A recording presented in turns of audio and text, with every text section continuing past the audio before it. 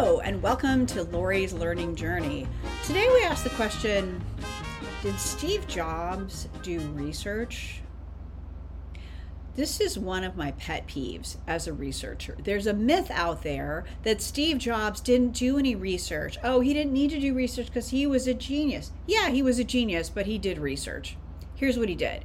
When he was inventing the iPod, he went to like 1,000 different record stores and talked to people at record stores and talked to people buying records.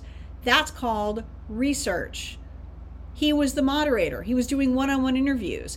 When he invented the iPhone, he invited a professional bonsai design expert to come and stay with him for 10 days and learned all the principles about bonsai design. So a lot of what he did was research.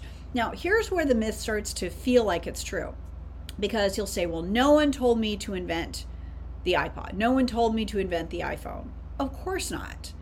When you do research, they're not going to come up with the idea for you. They're going to come up with the problem for you. I'll give you an example. We did some research on smart homes. Did anyone say they wanted a smart home? No, they told us stories about the day that got ruined because they got up 20 minutes late because it was too cold because the heat wasn't on. So then they had to rush the kids. The kids are fighting. They couldn't do their hair, and they left for work and left the kids' lunch on the counter, and they forgot their pass for their work. And do they blame the heater? No, they blame themselves. Now, I, as a product developer and an innovator, can go, you know what? If you had a smartphone, that heat would have gone on and you wouldn't have been cold and you wouldn't have stayed in bed 20 minutes longer.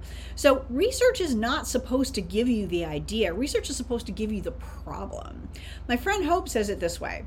If Henry Ford did research, nobody would have asked for a car. They would have asked for faster, more reliable horses.